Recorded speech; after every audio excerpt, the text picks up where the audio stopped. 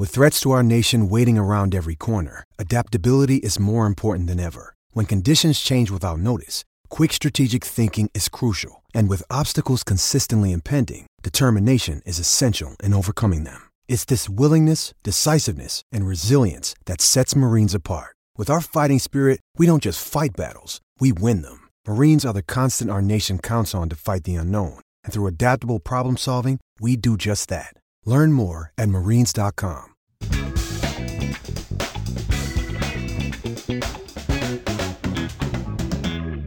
All right, we're back. Welcome back to another episode of Beyond the Bases. I'm Kyle Sielaff, and our guest today is new Marlins third base coach and infield instructor, Al Pedrique.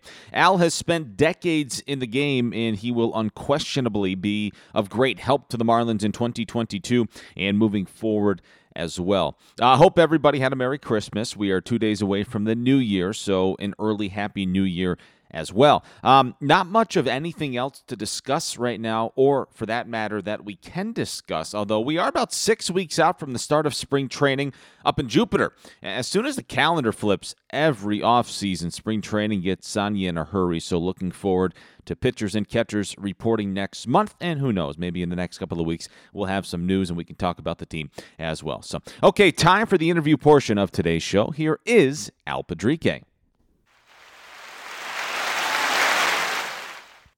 Okay, joining us now is a gentleman that spent parts of 3 seasons in the major leagues as a shortstop with the New York Mets, the Pittsburgh Pirates, and the Detroit Tigers.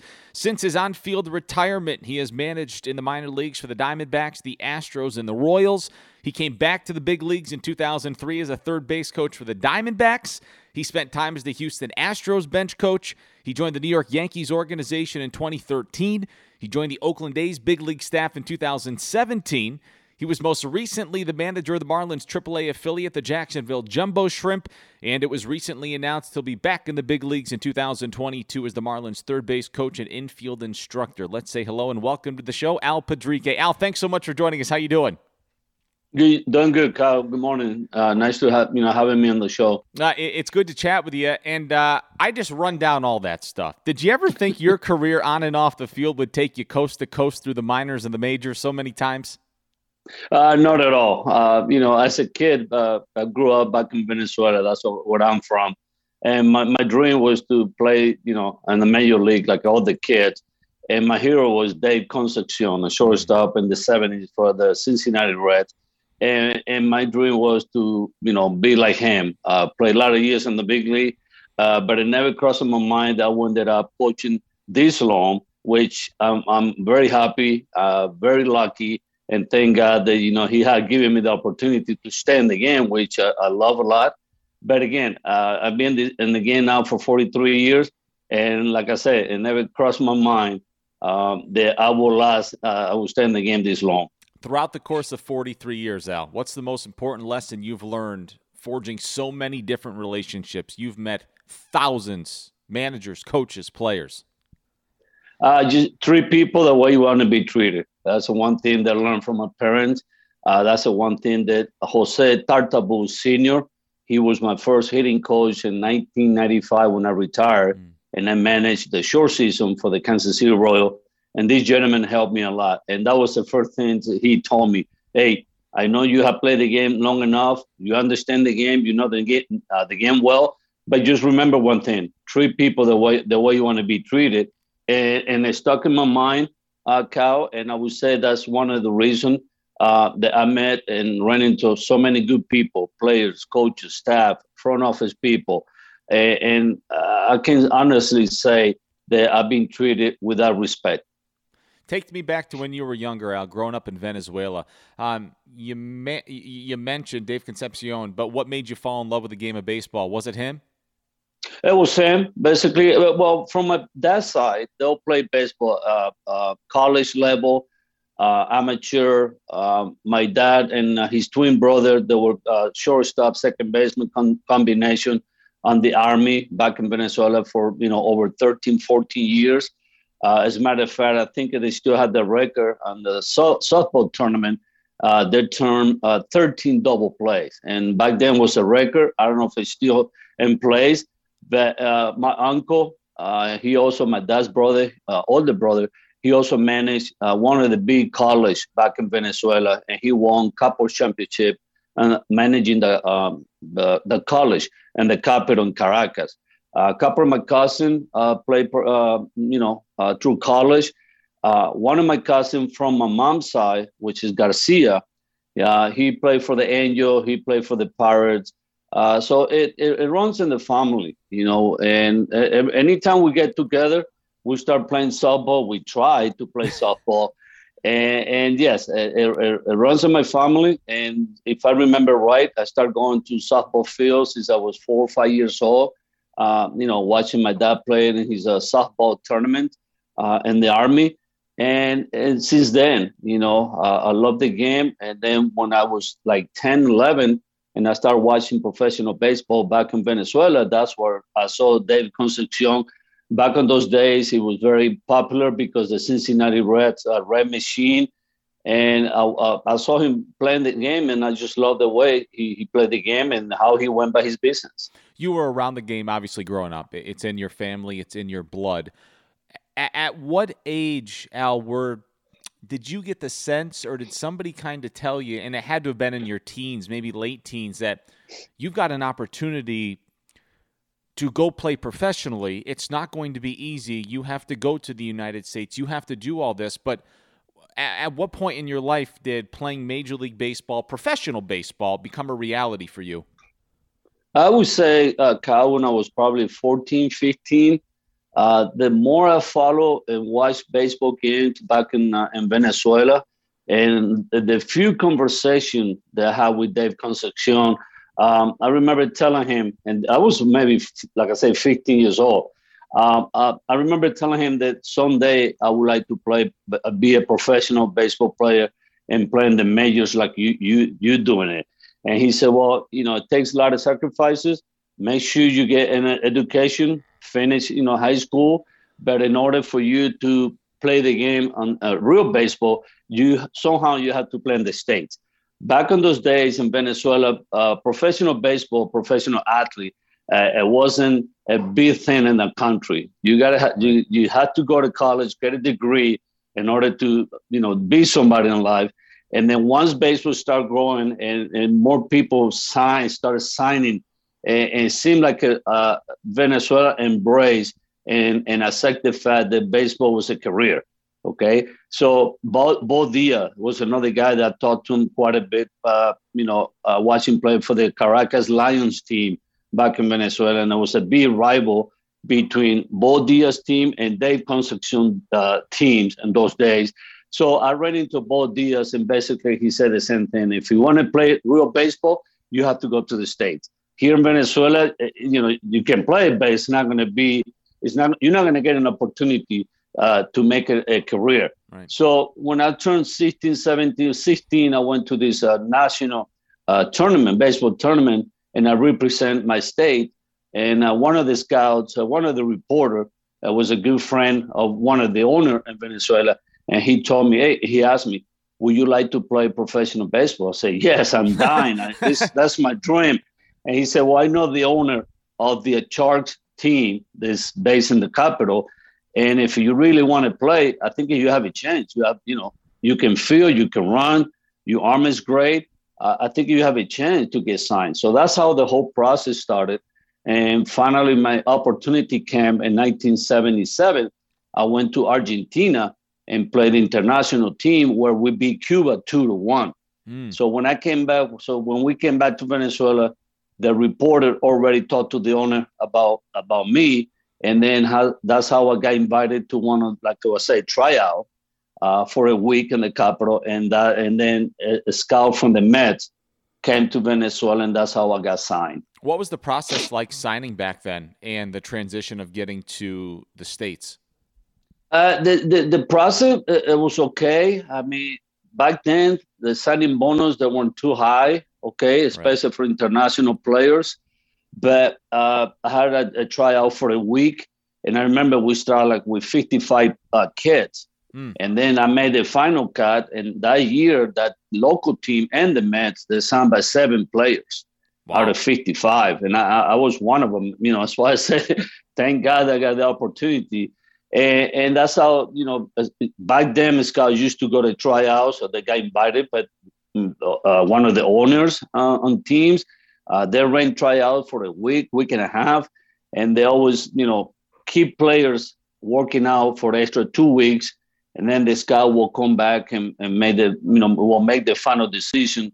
The guys will be signed. So, you know, I was part of the group, but back then I thought it was probably a little harder, because back then it wasn't any academy. Right. You had to work out on your own, or we played on private teams. They probably, you knew somebody that had a company, like the phone company, cable company, and they will come up with these teams and season. And that's how back then baseball, you know, the kids were watched or followed by scouts. Wow. Where was your first stop with the New York Mets? Where did you first land when you came to the States? It was a beautiful New York. It was the town, Little Falls, New York. Small town up in north, Little Falls, New York. Yep. I fell in love with that little town. Although I got homesick for a couple weeks, twice. I told the Mets, I want to go home. You know, and I remember calling my dad, and I told them, I said, you know what, I would like to come home. I'm homesick.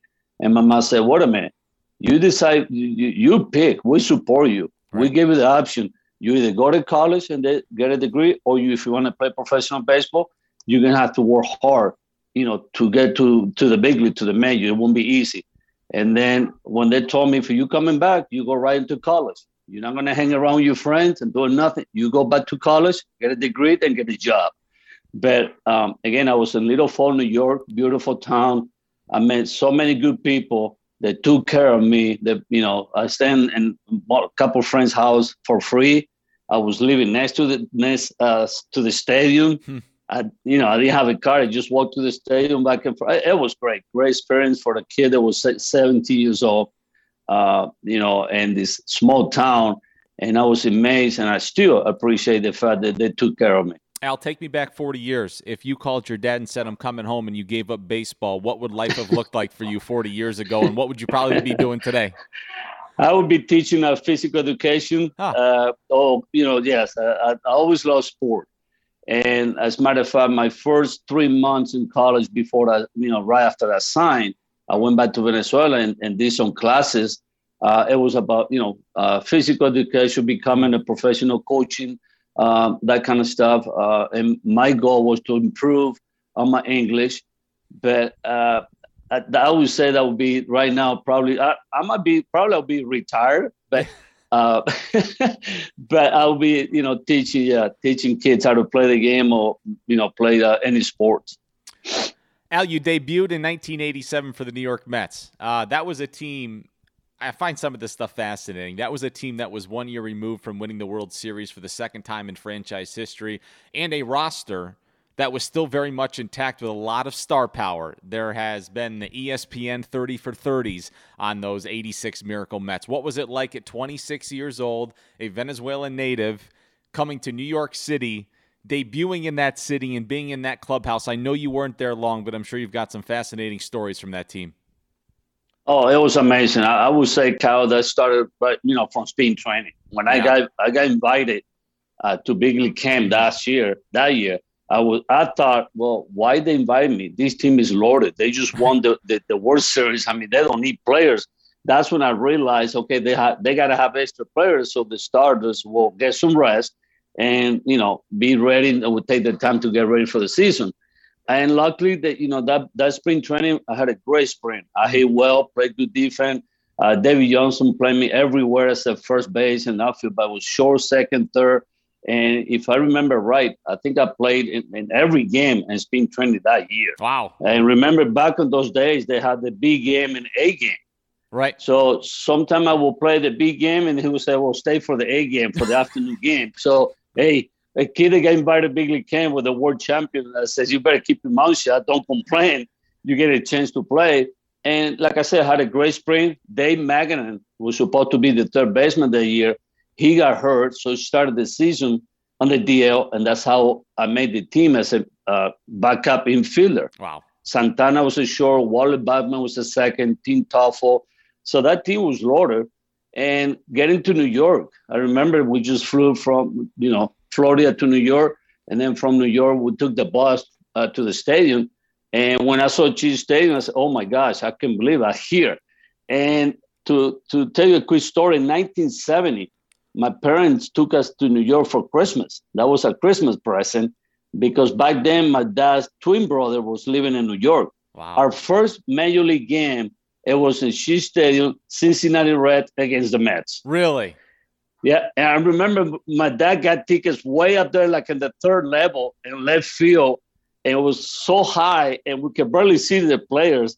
But, after the game, we wait for Dave Concepcion. He came out, he signed autograph, took photo.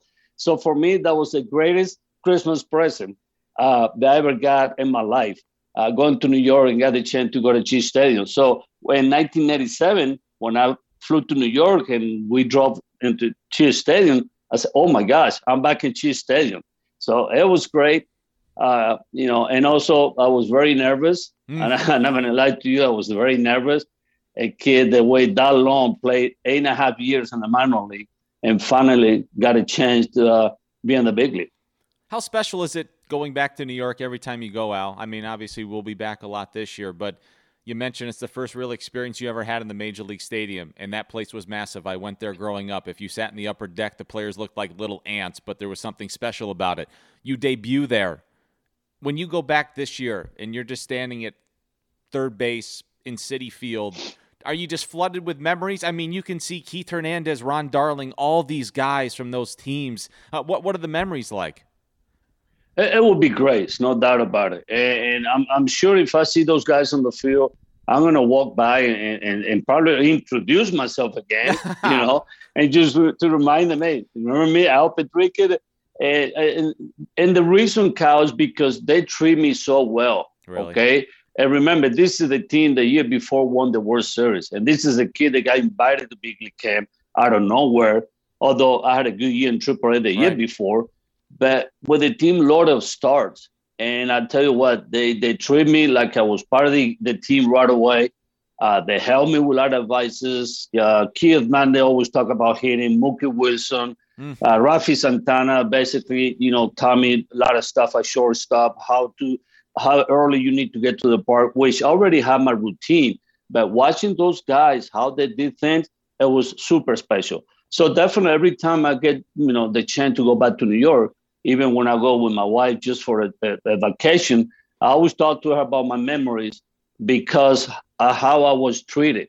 And the fans, the atmosphere in the Chiefs Stadium was outstanding. So, yes, every time I get back, I get butterflies on my stomach. Just looking back at those days, and those are great memories. There's a lot of guys from that team that are still very much involved in the game, and I was looking up and down the roster this morning, Al, and it caught my attention, looking back, that Mel Stottlemyre was the pitching coach of the 87 Mets. I'm curious, was Mel Jr. around at all, running around at Shea Stadium back then, and how surreal is it that today he's the pitching coach here in Miami, and you've got an opportunity to work with him? To be honest, I can really remember him running around the clubhouse because there were so many kids at that team that year. It was awesome. But as a matter of fact, I ran into Mel Jr. With the Diamondbacks. Okay. And just the fact that he said hello when we ran into each other with the Diamondbacks, the way he did it, and he said, "Oh, just remember me?" I said, "Well, I remember you, Dad, but I don't remember you, But and it was funny because last year when we went to Jupiter and spring training started, he said hello like we know each other for a long time. Oh, it's awesome. So for me that it stays in my head and my mind, my brain, how people treat you. And Mel, he's a great guy. His dad was super great guy.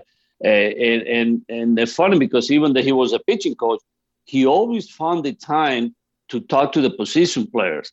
And I'm sure he wanted to get some information, feedback, what the hitters will think when they go to the plate. Those kind of conversation. But just the fact that this gentleman, when you walk in the clubhouse, if you run into him, he will say good morning. Hey, how you doing? How you feeling? So it was great to be around people like that. Mel Jr. He's one of the best. That's awesome.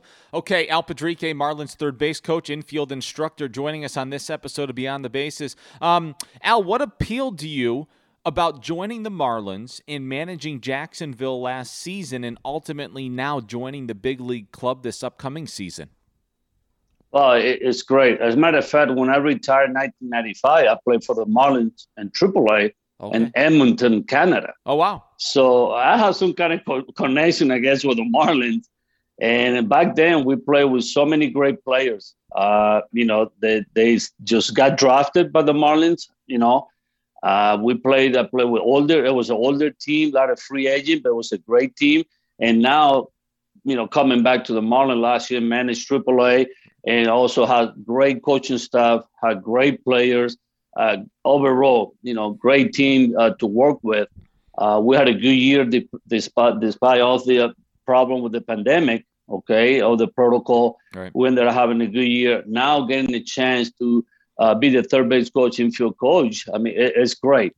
And that's a sign, Kyle, when you work hard, you respect the game, you respect the people, and you do the things right, people will take care of you. You get rewarded for your hard work, your dedication, your preparation, your respect for the game. And I think the Marlins is all about that, respecting the game and doing things the right way. Al, do you get the grandkids out in the backyard in Arizona? Do you practice your wave coming around third? What's the off-season preparation look like?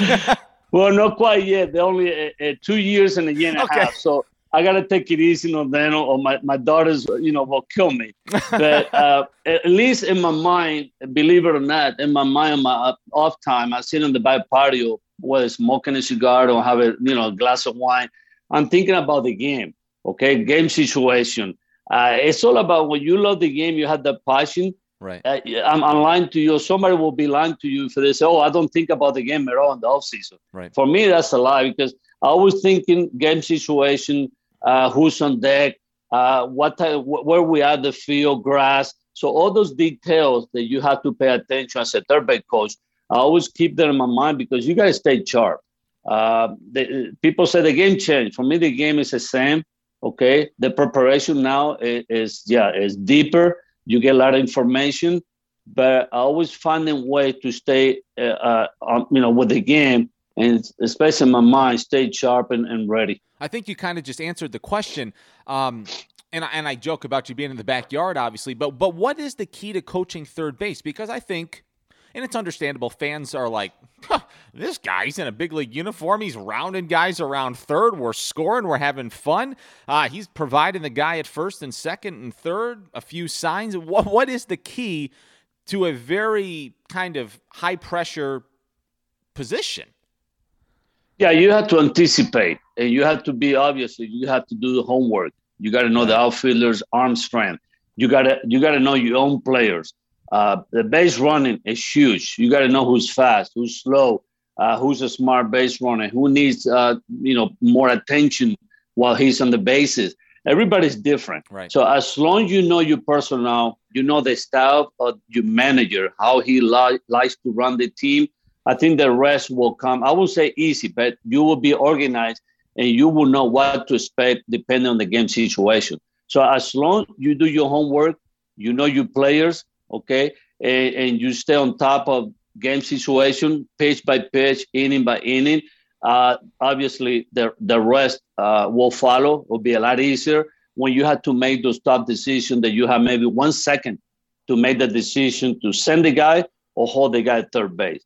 But if you know your manager, his style, and you communicate with the players well on a daily basis, I think you'll be successful. What's a big league season look like for you, Al? Because as you sit here and kind of tell me about those responsibilities at third, you don't lose sight of your responsibility to teach an infield. You've got 4 positions out there. Each individual is different. Each position is different, and the ability to play that position is different. And you're working with anywhere between maybe 6 to 8 guys on a daily basis potentially.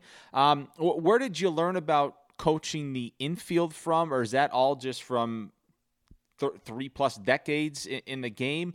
And what kind of does a typical day look like for you? There's a lot of different guys that need a lot of different attention to make sure that this thing's firing on all cylinders. Yeah, I think I would say, Kyle, it's a combination that being in the game for so long. Okay, that you play with I play with good infielders against great infielders. I have good coaches that help me to pay attention to detail, how to pick the little things that will help the players to get better. So that combination throughout my career as a player, now coaching, it has given me the chance to help players to get better. The key in this situation where I'm going to be the infield coach is to know everybody, all the six, seven infielders that will have in the roster, Right. know each other, understand where they're coming from. They all have different needs. They'll have different talent. Will have different areas where they need to get better. So my job is to identify those players and where they will need help the most. Because once you read the strength, it's like, okay, let's do whatever we can to keep the strength sharp. Right. Let's concentrate on your weakness, how we can get to the next level, improve so you can be better and help the team win. So once you identify your personnel and you know each guy needs, and you come up with drills, you come up with ideas, you run it by them, and the communication is key. The communication has got to be both ways. And you have to be honest with them. You have to be upfront. This is what I see. And this is what, if we do this, this is what's going to help you better. At least I ask them, give me a chance to go out and try and see how you feel. Don't give me an answer no right away without trying, right. Because and then, we're not going to communicate well, or we're not going to go anywhere. And the bottom line is to get you guys better in order to help the team. So as long as I do my homework the way I'm supposed to, and find the weakness on each guy and find drills where everybody's different and it's going to help them. I think that, that's where you can be successful and as an infield coach. Marlins third base coach and infield instructor Al Pedrique joining us on this episode of Beyond the Bases. Al, you mentioned some of the coaches, managers, and the people you've met in your time in the game. The gentleman I just wanted to ask you about, you were traded by the Mets to the Pirates in May of 1987. I'm just wondering, he's a titan in the game, in the industry. How influential was Jim Leyland, or has he been on your career going back to your days playing for the Pirates when he was managing that club? He was. As a matter of fact, Jim Leyland was the first guy, if I'm not mistaken, while I was taking ground ball in Three Rivers Stadium, and I stopped. He was right behind me, and he asked me, Al, would you like to be a manager someday? Really? I said, Jim. He said, Jim, come on. I just got to the big league. I want to enjoy myself, and I'm trying to, stick around so I can play as much as I can in the big league. It took me 9 years in the minor. He said, no, seriously, would you like to stay in the game? I said, yeah, I love the game. I have passion. I love to teach. And he said, well, keep working hard because I can see you in the future managing in the game. I don't know about the majors, but you will stay in the game long enough to make a career and basically as a coach. I said, are you serious? He said, yes. And I asked him, I said, well, how come? He said, well, your preparation, your dedication, you know the game. You're always asking questions. You always pay attention to detail. You have everything that a manager will need to be successful. So, well, Jim, I appreciate it, but don't be thinking about my name anytime soon.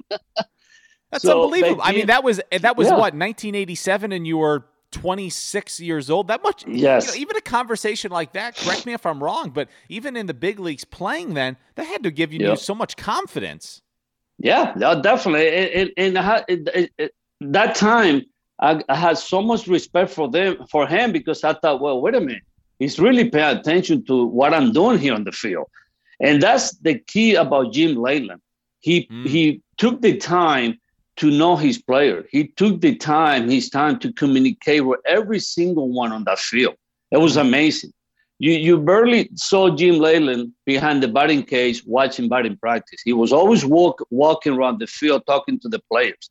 Or he was sitting in the dugout and grab somebody and have a conversation with the player. So in the clubhouse, he was very sentimental. He was great communicating with the players, whether you had a good game or a bad game. And that's something that stuck in my mind. And I say, anytime, or if I become a manager, that's the one thing I would love to do. Be able to communicate with my players and really show them who I am on a daily basis.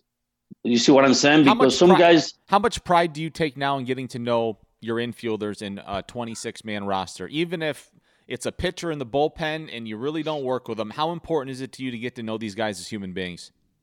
I mean, it's huge. For me, it's a key for success. When you spend that time, you show that you really care about their career and the personal lives, and just feel that the communication, build that relationship with your players, regardless if he's an infielder, a catcher, outfielder, pitcher, but make them feel like they're part of the team. Right. Okay. It's not only because we got to be on the field, we got to work as a team to win games. But hey, anytime you need something off the field, right, I'm here to help you. I'm here to be, to support you. That's awesome. Al, selfishly, I could chat with you all day long, but your wife's going to be up. You're going to miss breakfast, lunch, and dinner. But listen, hey, I got one more before I let you go. And I do appreciate the time.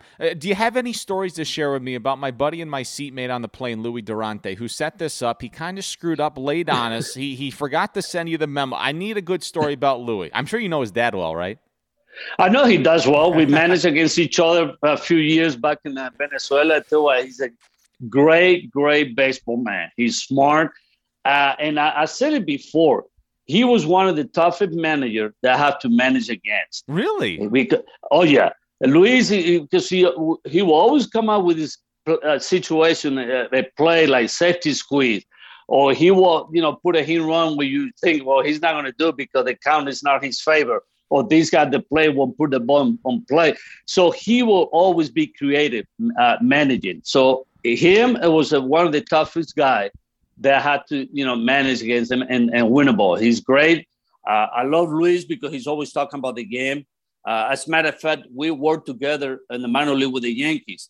Obviously, I was, probably in AA and AAA. He was in A-ball, high A. But in spring training, almost every day, we talk about the game situation, how to handle players, that come from different levels, that make a lot of money. Because I had the chance to manage the Diamondbacks in 2004, the interim manager, when Bob Brenly got fired. So I had the opportunity to deal with players like Randy Johnson, Luis Gonzalez, Steve Fenley, Paerga, Alomar.